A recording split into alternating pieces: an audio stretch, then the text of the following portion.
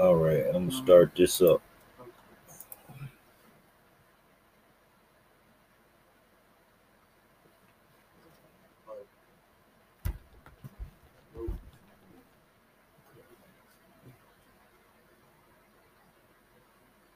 Mobilized Russians from northwest Russia are now said to have signed a form stating that they fully agree with the war in Ukraine, that they will fight under any circumstances for as long as it takes. They are also, according to the translation of the report, implicitly promising to perish rather than to surrender to NATO or to be captured. It's being reported right now that over the past 2 weeks, multiple individuals, including children, have passed away due to a mysterious illness that is breaking out in Pakistan. This follows a previous outbreak of a similar unknown illness, which resulted in the loss of 21 lives. The CDC and other organizations for health are looking into this at this time. NATO is ready for a direct confrontation with Russia, according to the NATO Military Committee. But the alliance, he says, must first rearm. They know that we are giving all of our weapons to fight Russia. The question is, why are they allowing it to happen? A catastrophic mutating event will strike the world in 2 years. That's according to a report that says this is a global threat. That's Jürgen Stock, Secretary General of Interpol. He said this during a recent presentation. We need a global response, an enhanced and coordinated action, he says. Yeah. There are increased profits from multiple bad actors reaping in the cybercrime theater.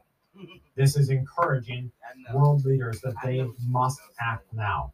He says that new and sophisticated tools could make it so that you go weeks without being able to access your checking account. You need to get gas and your cards won't work. You'll be lucky if your water and your power stays on. The CEO of the company that stands behind the AI chatbot ChatGPT says that in a worst case scenario for artificial intelligence, it will be lights out for all of us. Of course, as you know, this machine learning algorithm has been making its rounds. As with most artificial intelligence, it's now starting to scare people. In a recent interview, Sam Altman, the CEO of OpenAI, the company behind ChatGPT, has said that there are pros, but there are severe cons to what is happening. During this interview, Altman was asked about what he viewed as the best case and then the worst case scenarios. As for the best, he says, I think the best case could be so unbelievably good that it's hard for us to even imagine.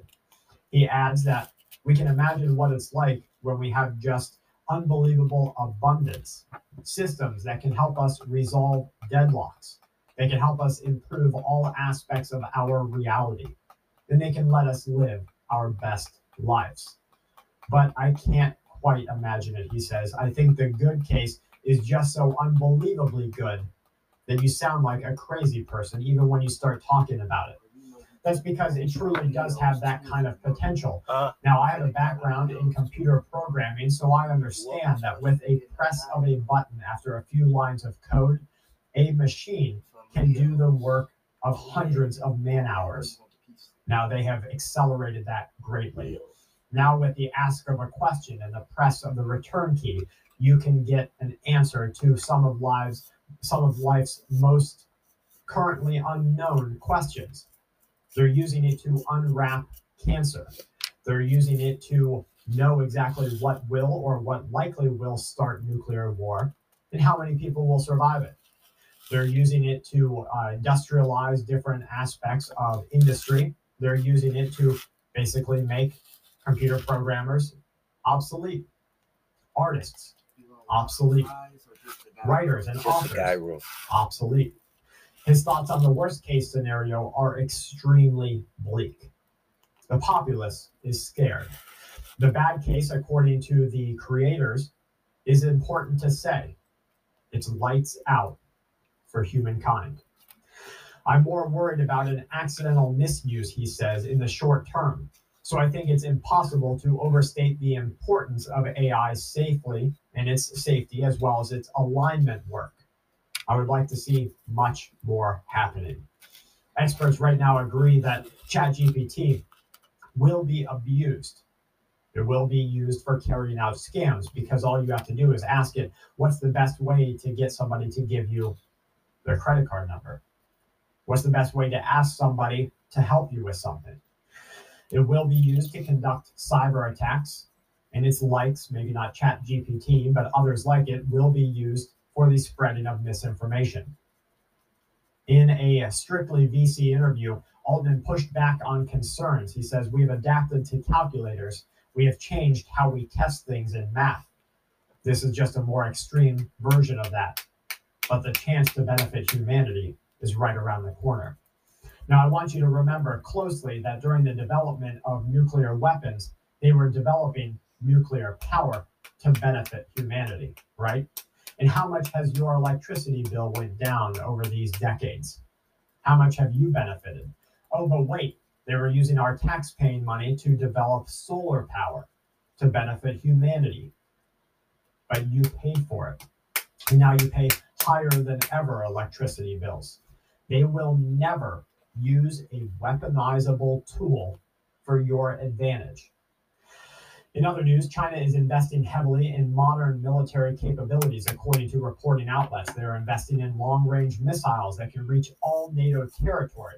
They are significantly and they are rapidly expanding all nuclear weapons capabilities. We can see how China is now coercing and they are intimidating countries, for instance, those countries in the South China Sea, those countries that matter for global trade and for the freedom of navigation.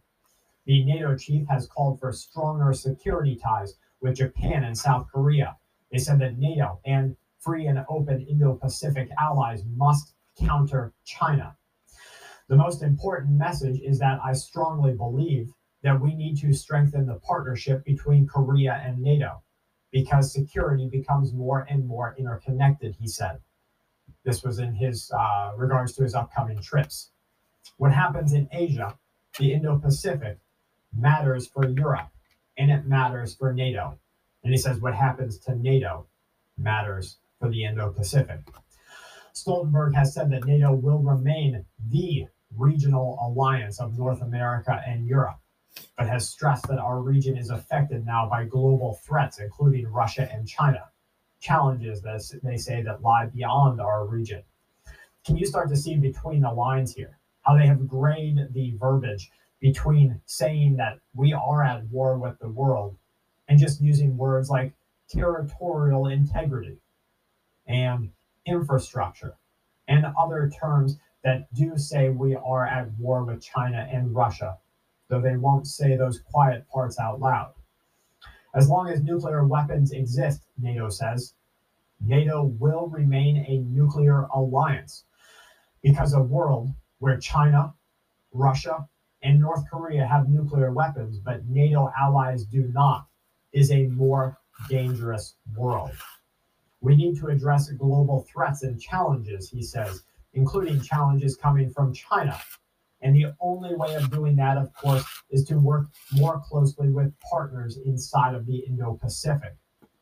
On concerns that Russia's invasion of Ukraine have emboldened China to seek to bring Taiwan under its fold, Stoltenberg noted that authoritarian world leaders are watching carefully to what extent the Russian president is able to succeed in this war of aggression, as they call it.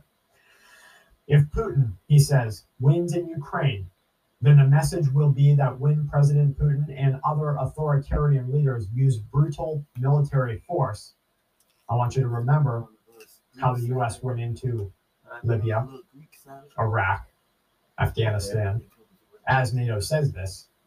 But he says, if Putin and other authoritarian leaders use brutal military force and violate international law, then they achieve what they want. He added that it will be dangerous for us all, including for Korea, because the message is that the use of force is something that is a way for authoritarian leaders to achieve their goals. He says Taiwan is a prime example. He described North Korea as a security threat, a global threat. He cited reports of North Korea's support for Russia in the Ukrainian war. We can see now how the volunteer group, which plays an important part of the Russian war of aggression, has received ammunition and missiles from North Korea, he says. Of course, North Korea is a threat to the whole world. It's a global security threat. You can see them laying the groundwork now. They are getting ready to take this war to the next stage. Life expectancy in the USA is already going down. Now politicians want to raise retirement age to 70 years old. Under a newest proposal, Americans could expect to be able to enjoy their retirement for only 6 years before they die. That's as the most recent life expectancy estimates hold, but they could go down. So you could see the majority of Americans perishing before they ever get a day off of work. 2 years and 9 months less than the pre-pandemic average, a larger drop than other wealthy countries have experienced in the same time periods. It's harder to retire in the USA than in other countries, they say. Older Americans have a higher poverty rate than those living in wealthy countries. Do you hear how they're starting to not even refer to the United States of America as a first world country? They speak of wealthy countries in opposition to the USA. By contrast, according to the reports, millions of people are protesting in France. They are striking because the government wanted to propose a raise in the retirement age just by 2 years. Do you see anybody striking in America? No, because they will do as they're told. We have been perfectly conditioned. We have been executed on perfect programming.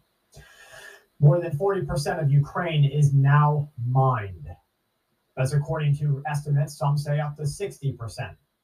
Different European news outlets speaking to experts about why landmines are used, how difficult they are to clean up and get around, how you as an individual need to understand tripwires and booby traps, and the fact that they pose true lethal dangers mean that you need to wake up. Contamination, they say, is massive. That's Katerina Templeton from the Mines Advisory Group.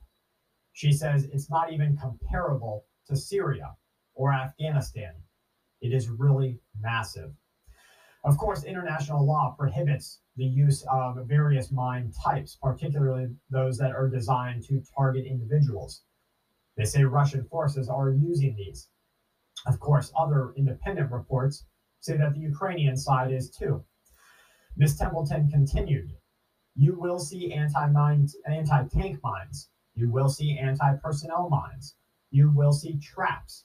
You will see unexploded ordnance. You will see cluster munitions. Now that's something that maybe you never even thought about teaching your children to look out for. Do they know what booby traps or what trip wires even look like? Now, we did a Patreon card recently on the use of these types of attacks in conflict. How a lot of times something will look out of place, but it will be just too good to pass up. If everybody is short on ammunition, well, then maybe a case of ammunition must be looked at by an enemy combatant. If everybody is bleeding out, then a first aid kit might be something that your enemy would pick up. If everybody is hungry, then the cupboards of your home might be somewhere that enemies look. The refrigerator, maybe the garden outside if it's flushed over with ripe vegetables, maybe the chicken coop, maybe the front door. You have to be ready because the Ukrainians, the children there, did not think this was their future. And right now it might seem very far away from your future. And you might think, there's no way, as I envision America in 10 or 20 years, will I have to deal with that. The Ukrainians thought the same thing. Many Middle Easterners thought the same thing just a decade ago. And here they are. The horror stories are endless. Military watchers say that the Czechs electing a former NATO general over a pro-Russian populace is more important than you think. They say this is going to lead us into World War III. In 1974, an average one-bedroom apartment rented for 60% of the minimum wage. This year, an average one-bedroom apartment rents for 101% of the minimum wage. Average nominal rent increased from $165 a month to $1,170 per month. They know what they are doing. I can't express to you how imperative it is for you and your family to help other people take things seriously. One of the questions that we get asked over and over again on this channel is, how do you talk to somebody who has no interest in preparedness? The only thing that I can say to you is to not scare them, but to lead on by action. You know, a lot of people are more depressed today than they ever have been before. They're anxious, they're worried, they're concerned about everything. We see shootings all over the country. We see just horrible things happening every day. People are losing their lives all the time. We see road rage increasing, violent crime on the rise. We have police organizations messaging local citizens saying they better be ready for what comes next. And so instead of giving people more of the scare that they turn off already because they just can't mentally cope with the reality of what we face today, just lead by example. You are sound in your preparedness. What I mean by that is you don't have to worry about the price going up too much because you have a little bit of food put away in your pantry. You don't have to worry about not being able to get clothes because maybe you know the skill set of mending what you already have, repairing what you have. When a car has a minor problem, you probably can look it up and figure it out yourself. This is how you help other people. You are the calm in the middle of the storm. They will look to you. You are the light in the middle of the darkness. So instead of feeding them the same information that you use to know what you're doing is right, just show them that you are the calm. Say, hey, you want to go out camping? You want to go fishing? I'm going for target practice. Do you want to come with? Maybe we'll do a little bit of, first time user target practice. Hey, I'm taking a slingshot out to try to up my skill. It's kind of fun. It's an adventure. Do you want to come with? I'm going wild edible identifying. Let's take a hike together.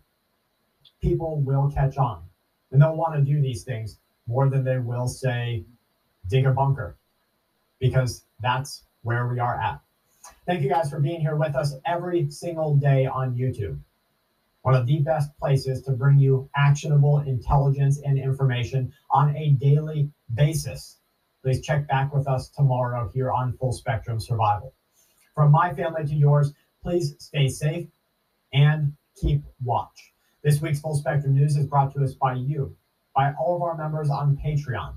Make sure you check out nutrientsurvival.com/FSS if you're looking for long-term food storage. You can use the code FSS15 to get a 15% discount there.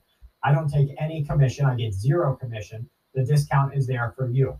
Also, contingencymedical.com. Use the code FSS10 for a discount on real antibiotics that you don't have to use right now. It's basically an insurance program. What I mean by that is you buy it now and you hold on to it, because maybe in 8 months when you need it, you can't get a hold of a doctor. Use the code FSS10 there if you're looking for antibiotics, real ones by real doctors. Most of all, remain aware of what is happening, stay safe, and keep watch.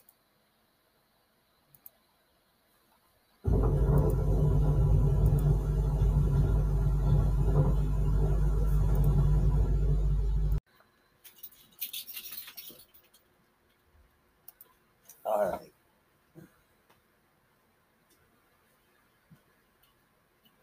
The funeral was held for Tyre Nichols, who was beaten to death by 5 thugs in the Memphis PD. Among the speakers at the service was Al Sharpton. Even Vice President Kamala Harris showed up, though not Joe Biden. On a side note, Barack Obama showed up at Mother Emanuel Church after the massacre there at the hands of a white supremacist. But then again, Barack Obama understood that nobody was going to be asking him about any sort of police accountability commission or any sort of legislation dealing with the thugs in blue. And nobody was going to ask him what kind of legislation was going to be passed to criminalize white supremacy or to criminalize anti-black violence. He knew that wouldn't be asked either. But back to the funeral of Tyre Nichols, Al Sharpton gave his predictable, old, shop-worn speech about what a shame it was and how black people shouldn't be preyed upon by the law, etc., etc. As for Kamala Harris, what she was doing amounts to nothing more than a pre-stump speech for her own would-be 2028 campaign. She still thinks she's going to lay the groundwork for that. The audience for these windbags seem to be black people in general, and I don't mean the ones who were in the pews at that church. They simply used Mr. Nichols' casket as a prop for their little show, and the congregation was merely a backdrop. But it's not the Democratic shill lies or liars that concern me. It's the reaction, or rather lack thereof, of the black people who were there. We've seen black people stand up to this kind of blasphemy, but we've only seen it once. At Brown Chapel AME Church in Selma, the congregants stood up and turned their backs on Mike Bloomberg when he thought he was going to launch his presidential campaign in their church. And why did they do it? Because they knew Bloomberg was an anti-black racist liar who had led the charge to oppress, harm, and even oversee the killing of black people in New York. And they understood that he had fled all the way to the Deep South because he thought that nobody down there knew about his crimes, or at least they didn't feel strongly enough to defy him openly, especially not after their own pastor led him into the church. Fortunately, he was wrong. Those black congregants stood strong in the faith. The problem is, though, that was a one-off. The bad guys keep using our churches as backdrops for their own propaganda because our people don't make it clear that we won't allow the devil to go unchallenged in the house of God. Apparently, we keep waiting for some angels to appear, when the truth of the matter is, we are the angels. While Al Sharpton, Kamala Harris, and even the family members of Tyre Nichols, and a whole bunch of other folk from the community and religious would-be leaders were busy getting FaceTime for the cameras, I heard one phrase constantly throughout the videos of that service that made me roll my eyes. Right. That's right. Tell them right. Right? Really? And what exactly was right about anything that was said? Not one syllable about what punishment will be carried out.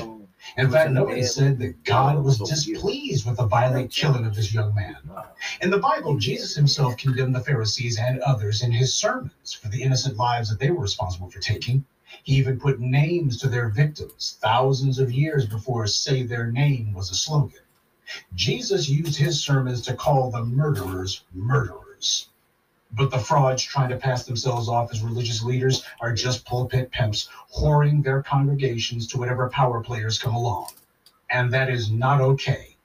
See, I want to talk about the black folks who are constantly yelling the word right over and over and over again to what they were hearing. Oh, so-and-so said this, that's right. Why were they calling anything right? Did they even know? The problem is black people use that term out of habit, not out of conviction. It's a Pavlovian response. People who have been robbed of power have also been robbed of spirit. And without spirit, you can't have self-determination or even think for yourself. Right indeed. Perhaps this is something that came out of religion or the slave identity foisted on black people, that our superior morality should be a substitute for power, wealth, and influence that we ought to have, so that we can't bring about a condition of justice. I really wish black people would stop it with this obsession with being right. This is the phony black identity saddled onto us by the white media and politicians. It's that noble underclass nonsense, that we have superior morality compared to the privileged society that we live in. Well, let me tell you something. Morality and prosperity are not supposed to be mutually exclusive. They're supposed to go hand in hand. One is supposed to lead to the other. Moral people work hard. They are honest with others, which is supposed to make business easier and more straightforward with them because they're dependable and predictable. Moral people make it a point to learn. Moral people have a vision for themselves and their society.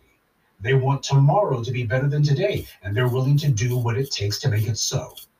We keep having these circular arguments with these white supremacists, and to us, we think that we got a W if we can point out how we're right. To us, that's what it's about. It's how the dominant society is wrong. To us, it's all a moral argument. We think that if we can just argue persuasively that our point of view is correct, that we've done something. Well, our track record of winning moral arguments is impeccable.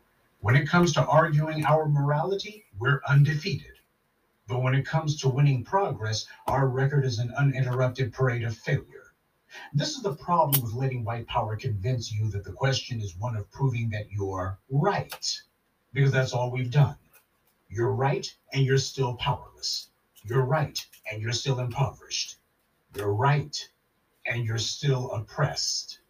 This is the siren song sung to us by agents like the Congressional Black Talkers and these civil rights groups and these pork chop preachers. White supremacy is not concerned about being right. Richard Spencer himself told you that one, that it was more important to him that he win, and that means dominate us, that's his definition of winning, than it is for him to be morally right. Now, of course, I am not appealing to any of the twisted, perverted ideology of Richard Spencer. The point that I'm trying to make is we live in a real world where you got people who have made it very clear your morality is not of interest to them. They're not trying to win a moral argument. Now, over here in the land of Black empowerment, we're not trying to win an argument. At least that's how we should be thinking. Black empowerment is not an argument of right and wrong. We already know that we're right. We know the white supremacists are wrong, and that's that. It's a settled issue. By the way, that's how the enemy understands things as well. He has no problem with you going around and around in rhetorical circles like a dog chasing his own tail, because it changes nothing. We keep repeating these patterns because we tell ourselves that it costs us nothing just to do this. Well, that's not right. It costs us everything to live a lie. It costs us everything to waste our time. It is an act of mental and spiritual suicide to call our impotence in the face of white supremacist aggression right. But simply being right isn't enough, and never has been. Right requires might. Otherwise, it's not right at all. It's just an empty opinion. Justice cannot exist under siege. It must prevail. We have to make our peace with the fact that we will simply have to make the sacrifices that justice and power demand. Because if we don't, then the only thing we're going to be sacrificing is our own lives. Perhaps some of you would like to see Reverend Sharpton come to town and deliver your eulogy. Well, actually, you won't be seeing it. But after Sharpton gets through doing his usual hooping and hollering and empty bloviating, the next morning he'll then go on Joe Scarborough's show where they'll pat him on the back and give him an attaboy. This is the same Joe Scarborough and Mika Brzezinski who both blamed Tamir Rice for his own murder. That is until the video came out.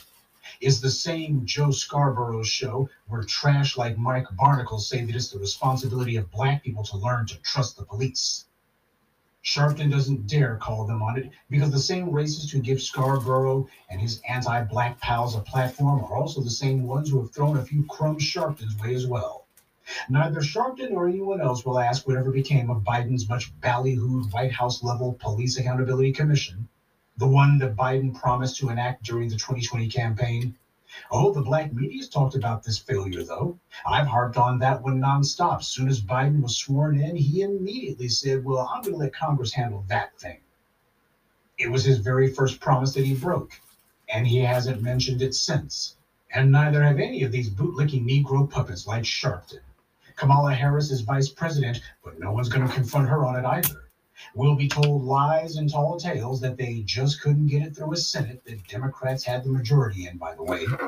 But when it came time for an Asian hate crime law, the Senate wasn't an obstacle at all. And the same thing for the gay marriage law. Everybody else gets policy. We get nothing. And then these same people have the nerve to turn around and lecture us that we have to vote for them, or else we won't get anything. This is what happens when you con yourself into thinking that the goal is to show that your position is morally correct, when the goal ought to be to show that your position is unassailable.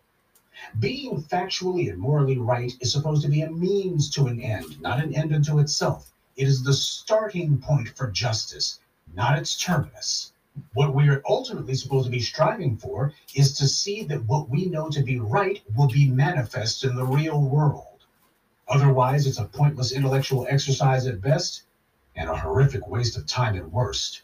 The white media, whom are all anti-Black racists, will gladly pat you on the head and tell you that they sympathize with your plight, but we don't need sympathy.